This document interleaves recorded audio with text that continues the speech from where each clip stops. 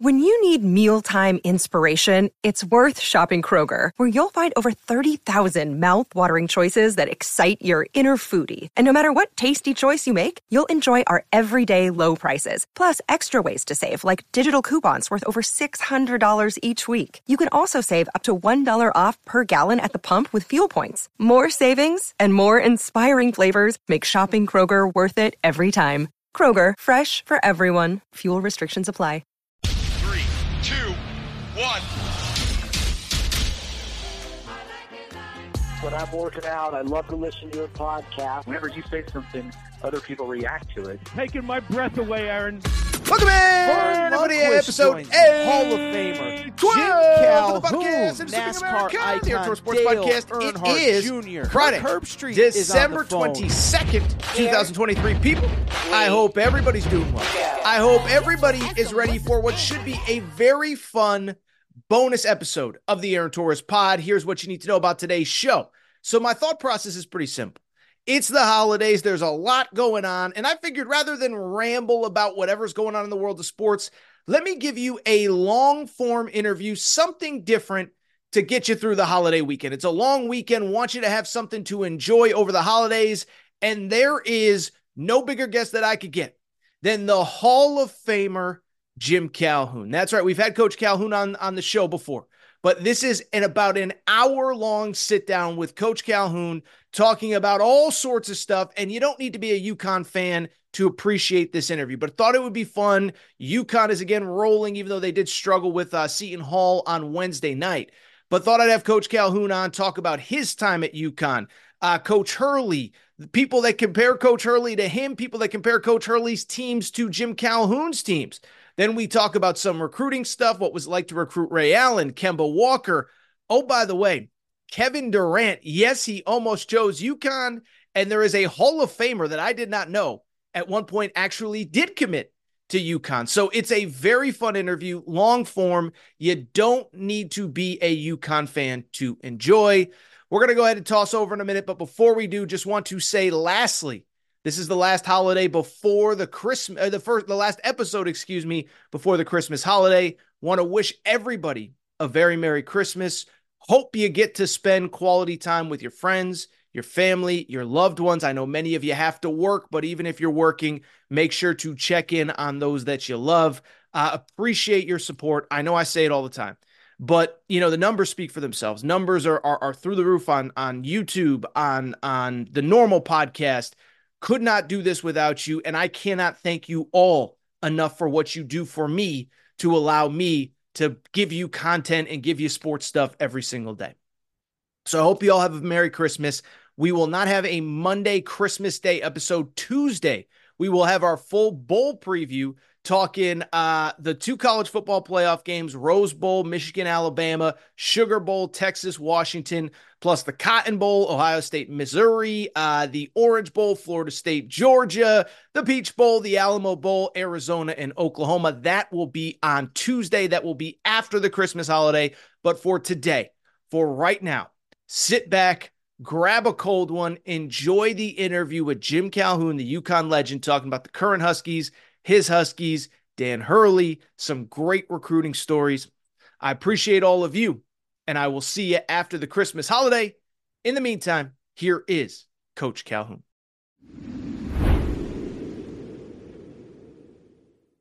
All right, joining me via Zoom, man who needs no introduction. You can see, I believe, the UConn facility in the background. I could be mistaken on that, but Hall of Fame coach, UConn, Northeastern. Was at St. Joe's pretty recently near where I grew up. Coach Calhoun, Jim Calhoun, how you doing, Coach? I'm doing just fine. How are you doing? I'm doing well. First of all, happy holidays. We're recording here, a week or so before the holidays. I appreciate you making some time. First thing I'd ask you, and we can go whatever directions you want. I'm just happy to be talking to you.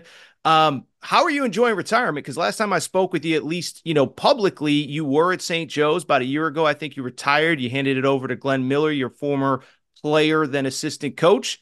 How are you enjoying retirement right now? Well, actually, I'm at St. Joe's right now, and that was one of my ADs. I have David Benedict, obviously, and Radanka, our new president at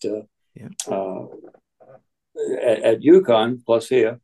So I'm doing 3 or 4 different things, trying to stay busy. I figure if I run fast enough, they won't catch me. And everybody said, "What's they?" I said, the Grim Reaper. I'm just avoiding the Grim Reaper. So.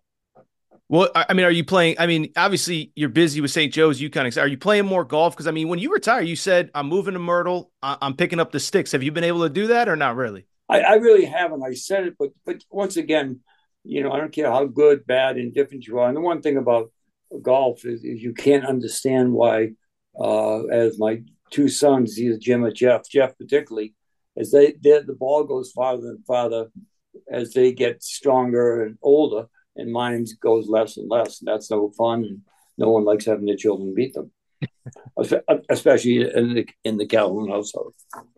All right, let's talk a little bit about it. So Huskies, the current team. I want to talk about your old teams, kind of the state of college sports, et cetera. But are you enjoying watching this iteration of the Huskies? And I ask because, and I've said this many times, being a UConn alum, I grew up watching your teams. I was there in the Rudy Gay, AJ Price era, et cetera. And UConn as a brand has a certain style of play, toughness, physicality to them. And I watch these Huskies, and whether it's Cam Spencer, Tristan Newton, these feel like guys that could have played for you 15, 20, 25, 30 years ago. How are you enjoying as a spectator kind of watching this group and Coach Hurley and how he's molding on them? Well, the moment I left and handed it over to Kevin Ollie, people kind of forget everything else that happened between he and the university. He won a national championship. And if you look at some of those players, most of them actually were kids that played for us for the first 2 years, and they brought that culture with them.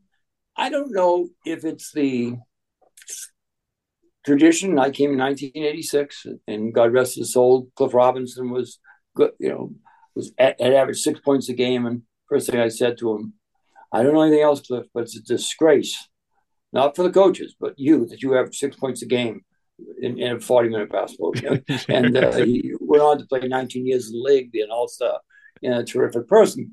But I just think it doesn't always work out this way. But there's a certain kind of kid that maybe comes to Connecticut. He's not going to necessarily a kid who wants to be, in an urban environment necessarily. He understands, and we made them understand that when you come to Connecticut, it's the closest thing to a Big Ten school you're going to be around. What do you mean? Because when you walk down the streets, your little idea, everybody's going to know your name, and everybody's going to know your game, and they're going to know what's happening. And the incredible passion of the fans. I think what you're seeing now, and once again, I know we all like to reinvent history if we possibly can, but this is, in some ways, with Danny and with Kevin for a couple of years, it's something that I feel great pride when I go back. I was up there yesterday, and when I see the Olympic Village, and that's kind of what it is now. If you see the softball field and the baseball field for Jimmy Penders and all that stuff, I'm saying, boy, from whence we came, And when I first came, we were at the old field house, and we had a leaky roof, and the track team ran around us. And the funny story I always told was the fact that, occasionally we'd be practicing we had a green canvas on us, and the track team would be running the track. And once in a while, they hit the starter's gum, and a lot of our kids would hit the floor. Because none of us knew what was going on when I first got there. And that's a true story. But it's evolved greatly from that sense of pride I had. I came to Connecticut, as I said, 1986. This is the longest my wife, Pat, my sons, Jim and Jeff, have lived in any one particular place. They don't personally live here now, but they're here. And I just think that I have a great deal of sense of pride in what they're doing. Obviously, do I like the way they play? Yeah, without question. Do I have much to do with that? And the vicarious way more. George Blaney coached from my former assistant, one of my best friends. I coached Danny in college. Danny's been more than receptive about having me come up and talk and analyze. And you coached Dan Hurley in college? No, George Blaney did. Oh, okay. Right. Yeah. So we kind of have. And George, we look different. George is a gentleman. I'm not. George, an easygoing guy in some ways. I'm not. George, a great competitor. I am. And we shared the game, I guess, is what I'm saying to you. and how the game could and should be played at times. And to have Danny come and slowly but surely build up what I consider UConn basketball. If you go way back to a guy that was incredibly kind to me, was Dean Smith. Now, as Roy Williams always told me, that I was one of the few, quote, guys that didn't believe that everything had to be sky blue, okay, to be helped by him. But he helped me with a lot. And Roy, as you know, when he got there, it was kind of the same basketball, et cetera, et cetera. And so the sense of pride, watching Danny work, watch the players they have, and there's a toughness about them, there's a work ethic about them, and right now there's a talent about them. And I thought we've done the thing you always get too much credit, but one thing we haven't got as much credit for, I know one talks about it, we chose the right kids to transfer. I know it sounds funny to people, but just transferring players isn't the answer. I mean, that's a long discussion we could have some other time, but I think they've got to be kind of what you truly believe. You can't coach kids. For example, at UConn, soft is the Dairy Queen, not us. You know what I'm saying? Mm-hmm. That's not who we are. That's not who we want to be. And I'd seen Danny as a player. Matter of fact, one of his roommates at 5-star basketball camp, when he was a pretty good point guard, was a kid named Jeff Calhoun. Oh, I've heard of him. Yeah, I know. Jeff they both were the Garfinkles back in the day, but Danny is a guy that, as I have said before, had a right to have a chip on his shoulder. His dad is the Hall of Fame coach, and his brother's an All-American. I'd like to live up to that, and he in his own way he's done a terrific job there. But the program and fairness and really an admiration for him was perfect for him. If he had gone to some other programs, it wouldn't have been quite as good. They would have thought he yelled too much, he get on the officials, et cetera, et cetera. I don't know where he got that from. Probably got it from his dad and Mike, sure. and, through Bobby. But my point being, someone asked you what's the most important thing about a job. Do you fit the program? Yes. Are you what they want? Howie Dickman, one of my assistants, great guy, once said to me when I first got the job, and this is Aaron funny, but he says to me, "You know what you got to do, Jim?" He had this action. "You know what you got to do? Get thrown out of the first game." Everybody thinks they'll get screwed in the Big East, and no one stands up for UConn. You get thrown out, they're only going to stand up for them.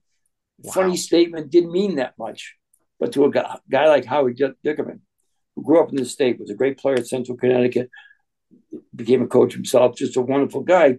That was his. He coached with Dom too, Tom Perla, my predecessor. But interesting, right? When you start talking about fits.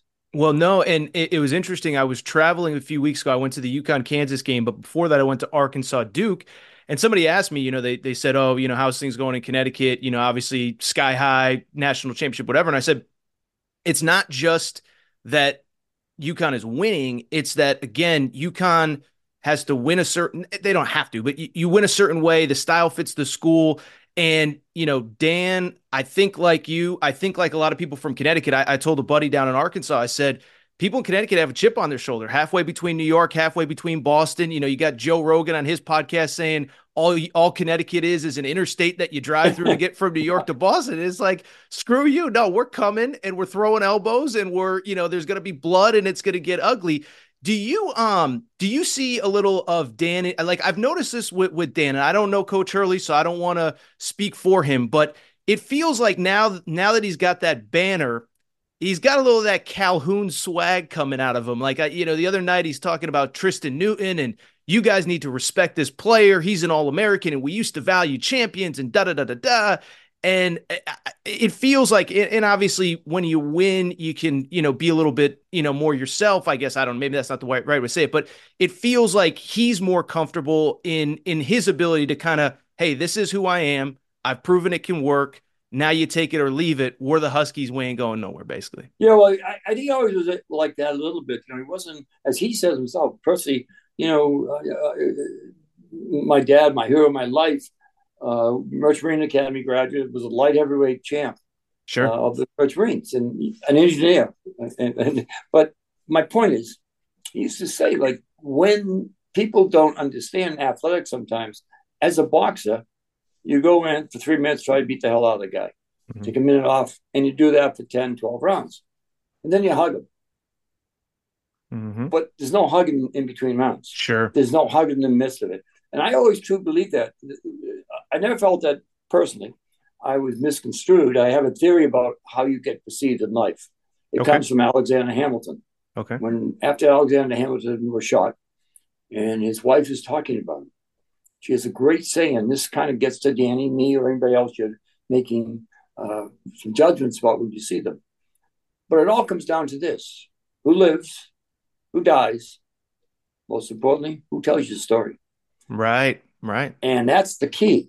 The key is that I've been asked a few times, like, Coach, but when they say Roy Williams, all the other coaches, sometimes they include you in there, but sometimes not. And you did it at Northeastern and Connecticut. Whatever. There's not an ego thing. It's a thing. But that's the real truth of the matter. You make choices in life.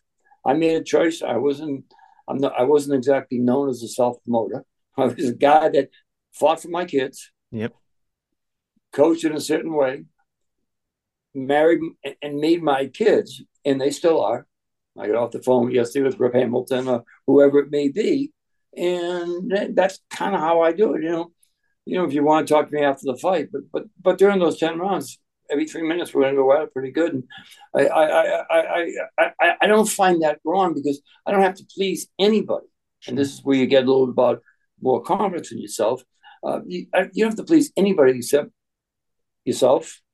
Don't try to get joy out of others. Get it out of what you're doing. Secondly, you got to obviously enjoy, the university likes the direction you're going, and most importantly, the kids. The kids are going to buy. And I always remember a statement. It was by Rip Hamilton, matter of fact. When we went on the road, because we had this long road record of winning 9% of games on the road, he said, "Yeah, but we had coach when we were on the road, and he was willing to take everybody on in the building."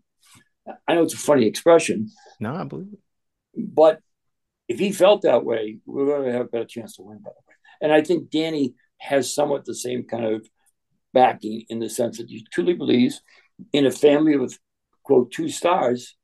He wasn't the odd man out by any stretch of imagination, but he certainly, without question, probably tried to prove himself, like a lot of us do. I lost my dad. I had to be a father at 15.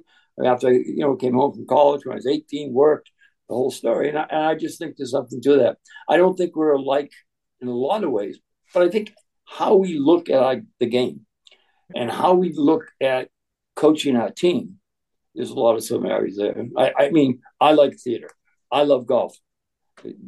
Danny doesn't want to hear anything about theater. Secondly, he thinks golf's a waste of time. But yeah, approaching our job, I think we have similarities. Yeah. Well, a couple things. One, I don't know if you have a chip on your shoulder, but I know that I do whenever the Roy Williams are mentioned, that this guy's and your name isn't in that short conversation. But it was funny because you mentioned how they approach things. And I was at the game at Kansas 2 weeks ago. UConn loses by, I think, 4 was the final score. And it was very interesting because I'm covering the game. And my thought is, hey, you lost by 4 to the number 2, number 3 team in the country, one of the toughest buildings in America. First question, Coach Hurley's asked is, Coach, we know you don't want to get too high, too low after, and he goes, no. We're going to get low. He goes, we're not used to losing around here and we're not going to accept losing around here. And I was like, that is like the UConn. That sounds like something, you would have said back in the day. So anyway, I don't even know where I'm going with this, but I see. No, but I think, as I said, I think we all have reasons in life. We never know the moments. This is not a great long philosophical discussion, but at least be shot and quit in the sense. Yeah. Life turned to the worst thing ever happened to me was to have someone tell me I was coming home at 15 from a Babe Ruth All-Star game that your dad died. Mm-hmm. And I went home. The person that came down within a half an hour, my high school coach. And I truly started to believe that people like my high school coach and other people in my life, they're there to help you. And they're there to do certain things. And and when you work 2 years as a stonecutter, getting up at 5 a.m, and then they made sure I got back to school and worked out okay. But I think the point I made. Yeah. What made me, in many ways, take on responsibility. Like after my dad died, the first thing I told my mother, "I'll take care of you. I'm 15 and a half years old. Mm. What abilities in a family of 7. Wow. And I think they're very simple. I don't want sympathy. It was the worst day of my life. Sure. It also was something because he had taught me so much about going around the world, about losing his first wife and childbirth and other things in our family. And he was my hero and he's a special guy. But I just think things happen in life. Danny didn't necessarily ask to be born with a brother who's an All-American or a Hall of Fame father. And then he went into that business. Sure. He went into the same shoe business. He's selling shoes like his, my point being, and you know what? That's taking a load on if you want to be yourself. And the load he's taking on is becoming Danny Hurley. Very good. I got a lot of different questions about your time, your era, but really quick, I know something you're really passionate about is the kind of the state of college sports. I mean, we mentioned you being around UConn. You have former players, Steve Pikiell's coaching at Rutgers. I don't want to, like you said, we don't need to turn this into a 2-hour conversation, but how, the games are still great. Fog Allen's great, Gamble Pavilion's great, etc. How concerned are you just about the state of things? Because again, I know it's something you're pretty passionate about. Yeah, I'm passionate about sports. I mean, the thing I'm really passionate about, I'm a little different. I love college basketball, obviously. I like pro basketball. I like it when one of my kids are playing. Sure. I love college football. And right now, talking about who's going to get what quarterback and how much they're going to pay. I'm sorry. Let's name it, image, and likeness. No, they're going to pay to get players. Sure. Where eventually is that going to lead? I had a guy who was very helpful to me when I first came. And he owned a copper metal place. It was dirty. Ray Allen, I give all the guys who worked for him. He paid him like $8 an hour. Mm-hmm. He probably paid him 2 more hours. Carefully and say, I should have paid them 20 more hours for overtime. Regardless, today's day. But the idea that those guys worked on a Saturday morning, off season, make a few bucks, get dirty, was a great thing. Sure. And I just think those type of things, having to work. I tell a story that I ate 38 one night when I was a college player at the IC, and I was a pretty good player, enough to get looked at by the Celtics. So I didn't make it because Bill Russell kept this guy Havlicek, which I still don't know why. with that said, you don't need bad things to happen to your life or tragic things, but you do need things in your life that without you knowing it, are motivating you. I will bet you Danny Hurley didn't know all the time how motivated he was to have people in his family that weren't just succeeding, they're excelling. And I think that's that chip that you talked about. It was there. The chip on mine was because I hated the world, and why would a just God take away a family's father? Mm-hmm. And so there was that side of me fighting the world to get there, and then realizing all the people, by the way, the most important thing now, to help me. And I once said about certain players, Emeka Okafor didn't need me. He just needed to show up. Sure. Because I called him the African prince. He would come out of Africa with this regal look, 3.97 student. He'll tell you, shouldn't have been 9.7, should have been. Wow. He'll tell you who the professor was too. What was the A- that he got? This is controversial. Some guy in honors program. He did that in 2.5 years, by the way. He was taking 21 hours at a time. Brilliant, man. But my point being, I guess the Qurans of the world and people that in some way maybe have been not the same as some of the situations. That's why I love coaching college basketball. That's why I like making a difference, I guess, in my life, because others had done the same for me. Mm-hmm. Mm-hmm. Which gets me to what I worry about now. This kid making $1 million. I got it. And he's going to play in the NBA, and that's great. But in some ways, really, the night I got 38 points, which at that time broke our record, I was in afterwards washing the jocks when they wore jocks and uniforms of the team. Sure. Some guy who didn't even play. Did it make me anything? No, it made me stronger. Sure. It made me stronger, and by the sense of, okay, that's going to be my route, and I'm going to take it my way and not worry about what others think, except those people I care about are responsible to them. That's my family, my basketball family, and the university I work at. Well, and I think that's a small summation. I'm afraid that's going away. I'm afraid these deals and stuff. A trust fund for a kid, $30,000-$40,000 for every year he's there. Wonderful. Sure. Because they're a big piece of the action. I got it. But, the fight's worth something. The fight to get there for all of us is worth something that you'll have the rest of your life. And I'm not saying I'm the only guy. I tell everybody this. Everybody has a story. My story sounds very tragic, and it was. But it also is the thing that made me much stronger than I might have been otherwise, taking responsibility on when I was a kid. Well, and the other thing, too, about, everyone talks about NIL, but as a guy who's gotten to know a lot of your former players, I would venture to guess 99% of them were ready to leave after. If there had been a one-time transfer back then, a lot of guys you would, and those are guys, that I'm sure you talk to every day. I know we've talked about this before, but Caron Butler, you were part of his wedding. I mean, you just go on down the list of, I think that's the concern too, is the NIL, this, that, the other thing. But it's also, that one-time transfer, you leave 2, 3, 4 times, all of a sudden your eligibility's out, you don't have a degree, you can't go, it's just, there's just a lot of complicating things that I think the average person doesn't think about. But the one-time transfer too, I just think about, again, talking to some of your former players of like, oh man, I didn't think I was going to make it. And now those are lifelong friends, allies, people that I'm sure you're talking with every day. And when you think about this, Aaron, you think about that first year particularly. Ray Allen never started a game. Must have had a lousy coach who couldn't recognize talent.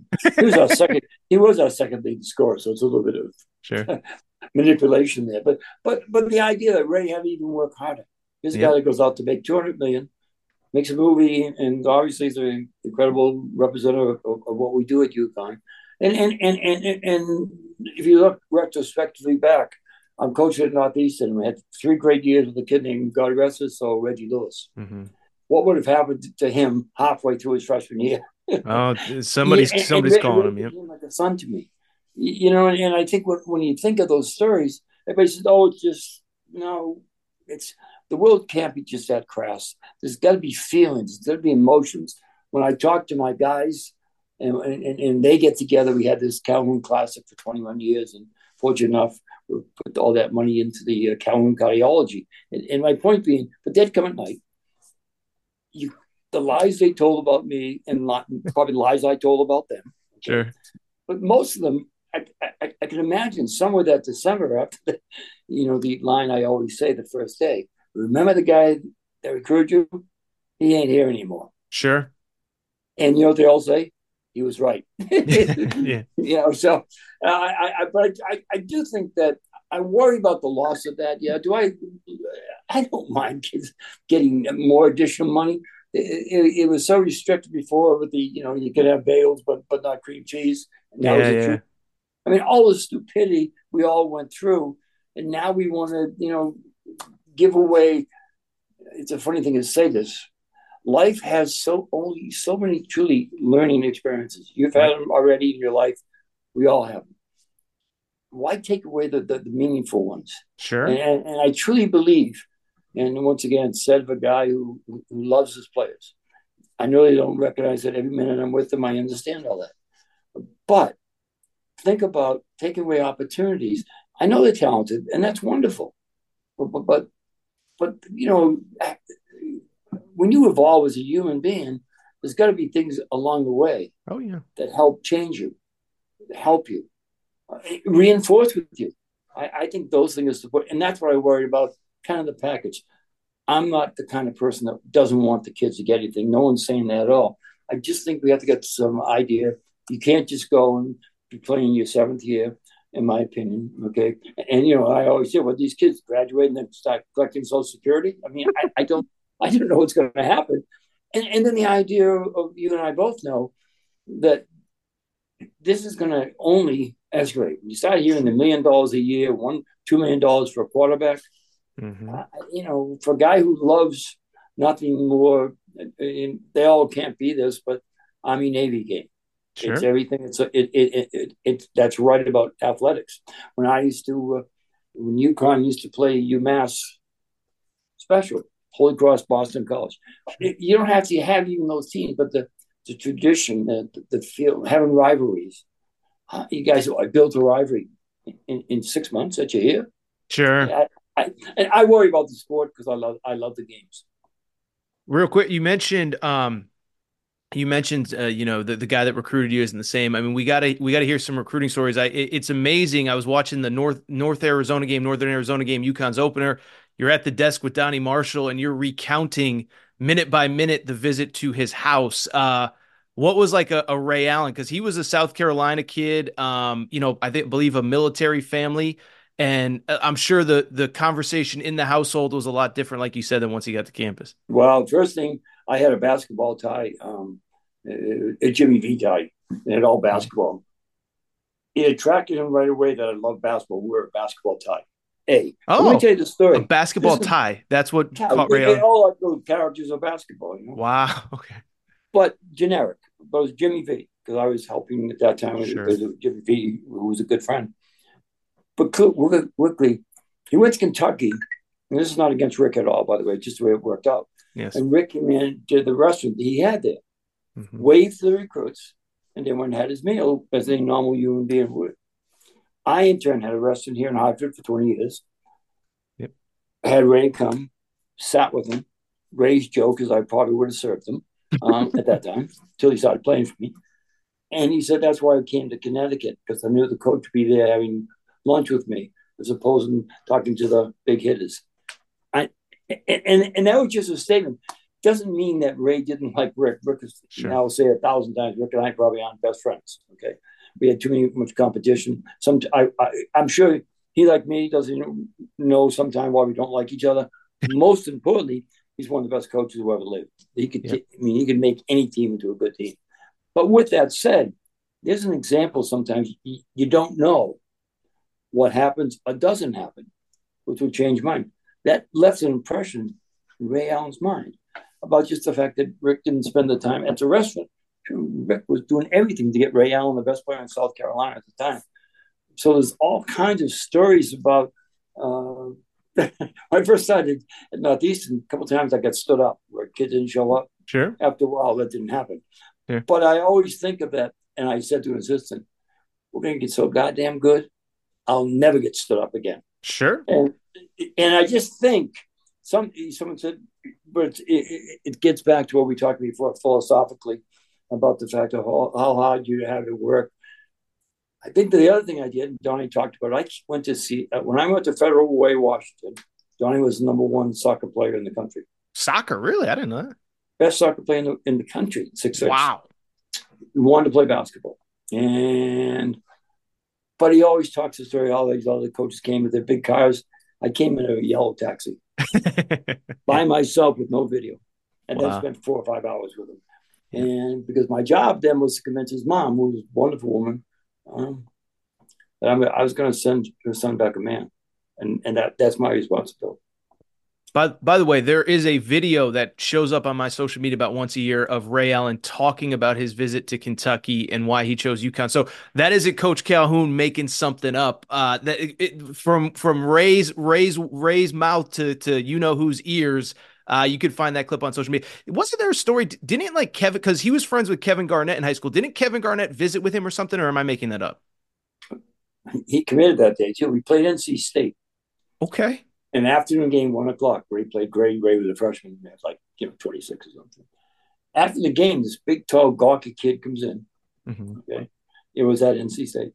Comes in. Oh, great. I want to come. See what? He's a sophomore, I think. I want to come. Field gun.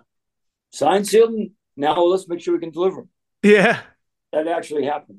That's crazy. I don't know if I knew. Yeah, I think I knew the story that he had visited or something. But so Kevin Garnett was a very brief UConn commitment. Well, could have been. I don't even know what teams he would have played on, but we might be talking about 7 or 8 right now. I mean, he probably would have only stayed 1 year. But you guys were pretty? I saw this too. You guys were pretty deep with Kevin Durant, right? Kevin Durant really liked you guys too. He met Rudy Gay, and they were like perfect to each other. How about those two wings? Woo! And people forget that Rudy just is about ready to retire. But Rudy put 19 years on the league and averaged 17.5 points a game. And one of the great kids of all time, by the way. One of the great athletes I've ever coached. But yeah, they were all set. They came on the visit, and they were going to France together. Nike put in freshmen, 3 sophomores, and guys to be seniors in high school for a team to France. Not that I had anything to do with it, but I did call my friends at Nike, make sure they, just trying to help the kids out to have a good time. Sure, of course. Nice guy. And so he said, last thing he said to Rudy was, we're going to be roommates. Wow. And when Rudy told me, I was ready. I mean, you have to be pretty out of it not to understand to have those 2 guys in the wings. Wouldn't be many rebounds or shot blocked, and you wouldn't be blocking their shots. That would be pretty special to have those guys. Yeah, no, but for every great turn down that you get, things happen. I remember that we're recruiting the Jennings kid, point guard, a number of years ago. Brandon Jennings, yep. Brandon I know Jennings, this story, but he committed on the visit. I was happy as heck. Then that Wednesday, he went to Vegas to visit. And I called him on the phone and said, I just want to look at someplace else. I'm definitely coming still. I turned to Dave Lato, my assistant, and said, Dave, doesn't that little kid from New York, the Walker kid, doesn't he really like us? Oh, Coach, he loves us. I'm serious. From that phone call, within an hour, we're on our way to New York. I get halfway through the presentation with his part of his family, his big family, great people. And he says, Coach, I want to come to UConn. That you're my dream school. So for those, that was Kemba Walker. For people who missed that, by the way, that was Kemba Walker. Yeah. Yeah, I'm sorry. Yeah. No, but go ahead, Kemba Walker was a special person too. But he made his mind up. By the way, I used to call him the Velvet Sword. You feel the velvet and smiling, and it's got the great smile. Yeah, but then you get stuck with it, and and it's a real sword.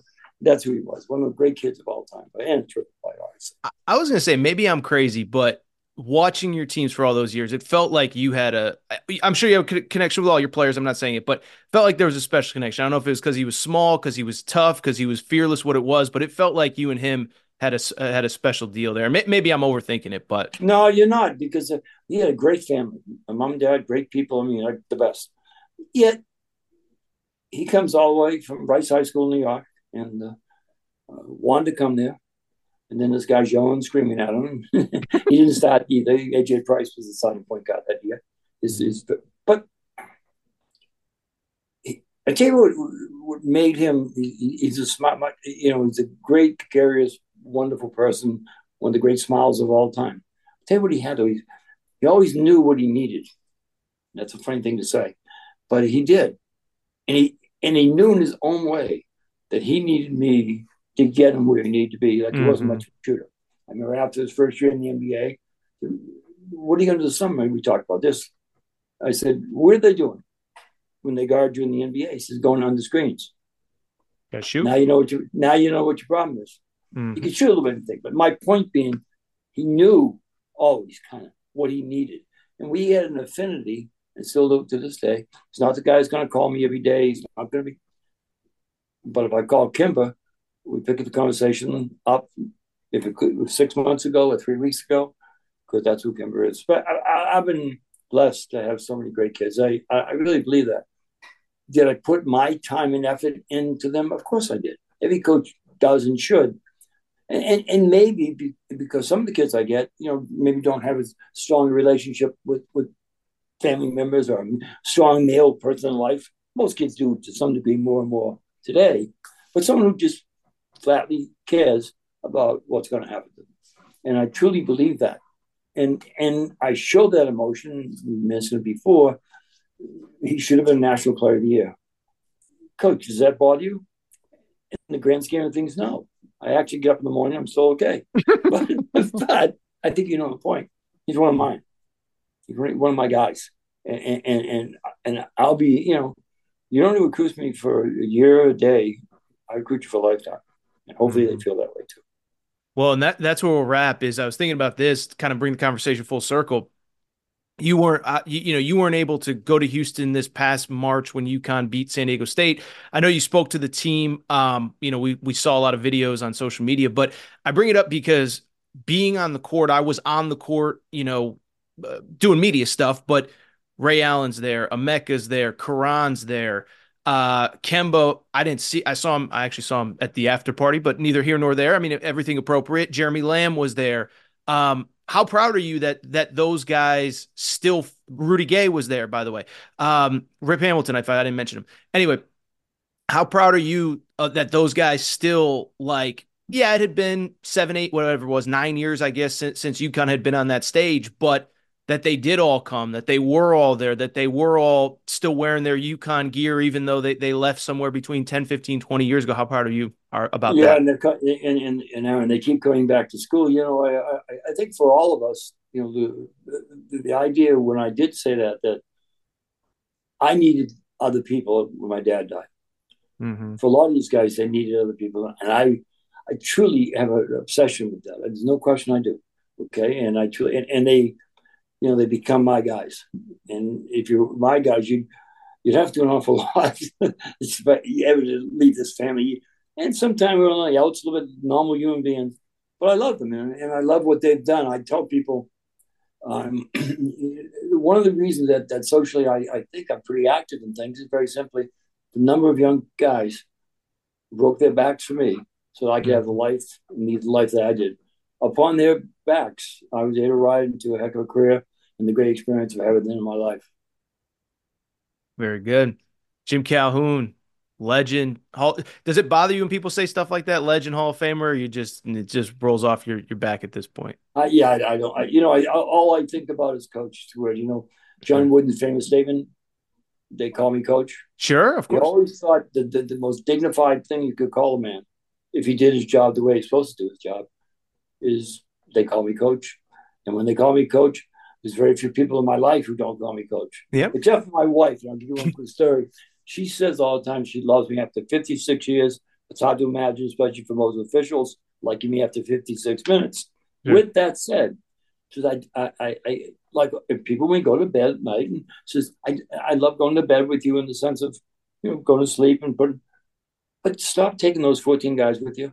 Sure. Mentally. Yeah. Because I might be halfway through something. She's looking, good night, sweetheart, or something.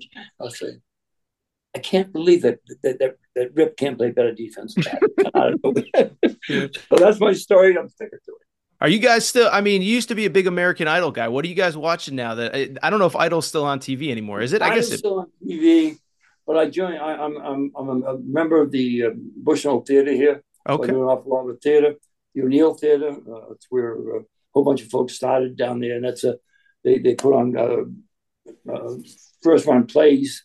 So I'm fascinated by anybody who does anything wonderfully well.